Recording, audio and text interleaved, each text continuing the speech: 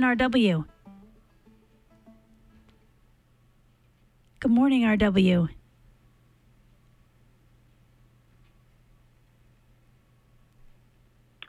Long known for his daring feats of speed on national and international racing circuits, champion Mario Andretti once joked with reporters, "If things seem under control, you are just not going fast enough." For all of the bravura in Andretti's quip, however, he nonetheless believed in safety, including helmets, fire retardant suits, and appropriate restraints. To be sure, fast cars are inherently dangerous. In fact, motor vehicles at any speed are inherently dangerous, including motorcycles, as proven once again this past weekend in Maine, when 39-year-old James W. Story of Harrison left the Robinson Hill Road in Oxford on Saturday afternoon and slammed into a tree. Story was not wearing a helmet. Witnesses reported Story was traveling at a high rate of speed, and the Oxford County Sheriff's Office believes alcohol was also a contributing factor in the crash.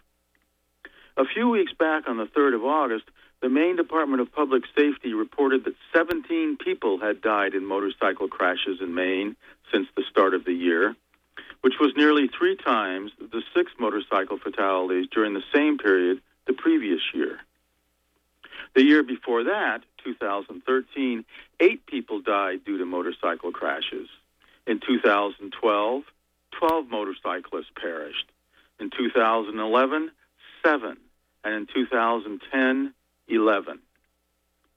Luckily for me, nearly 50 years ago when I began riding dirt bikes, I already knew the pavement, or any old surface of the earth, was bound to be harder than my head. I had learned this earlier as a young ski racer and always wore a helmet in the downhill event, having seen what had happened to fellow competitors who weren't wearing a helmet when they slammed into things.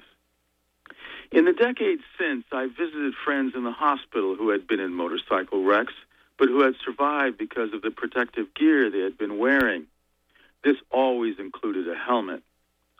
Most recently, a few years ago, my friend Jeff, who had been riding about as long as I have, was struck by a motorist who turned onto Route 1 near Orland, while Jeff was on Route 1 heading toward Ellsworth. 4 months later, after numerous operations on one of his legs, Jeff emerged from Eastern Maine Medical Center on crutches. But because he was wearing his customary heavy layers of leather and his helmet at the time of the accident, he sustained far fewer injuries than he might have had he not been wearing that protective equipment.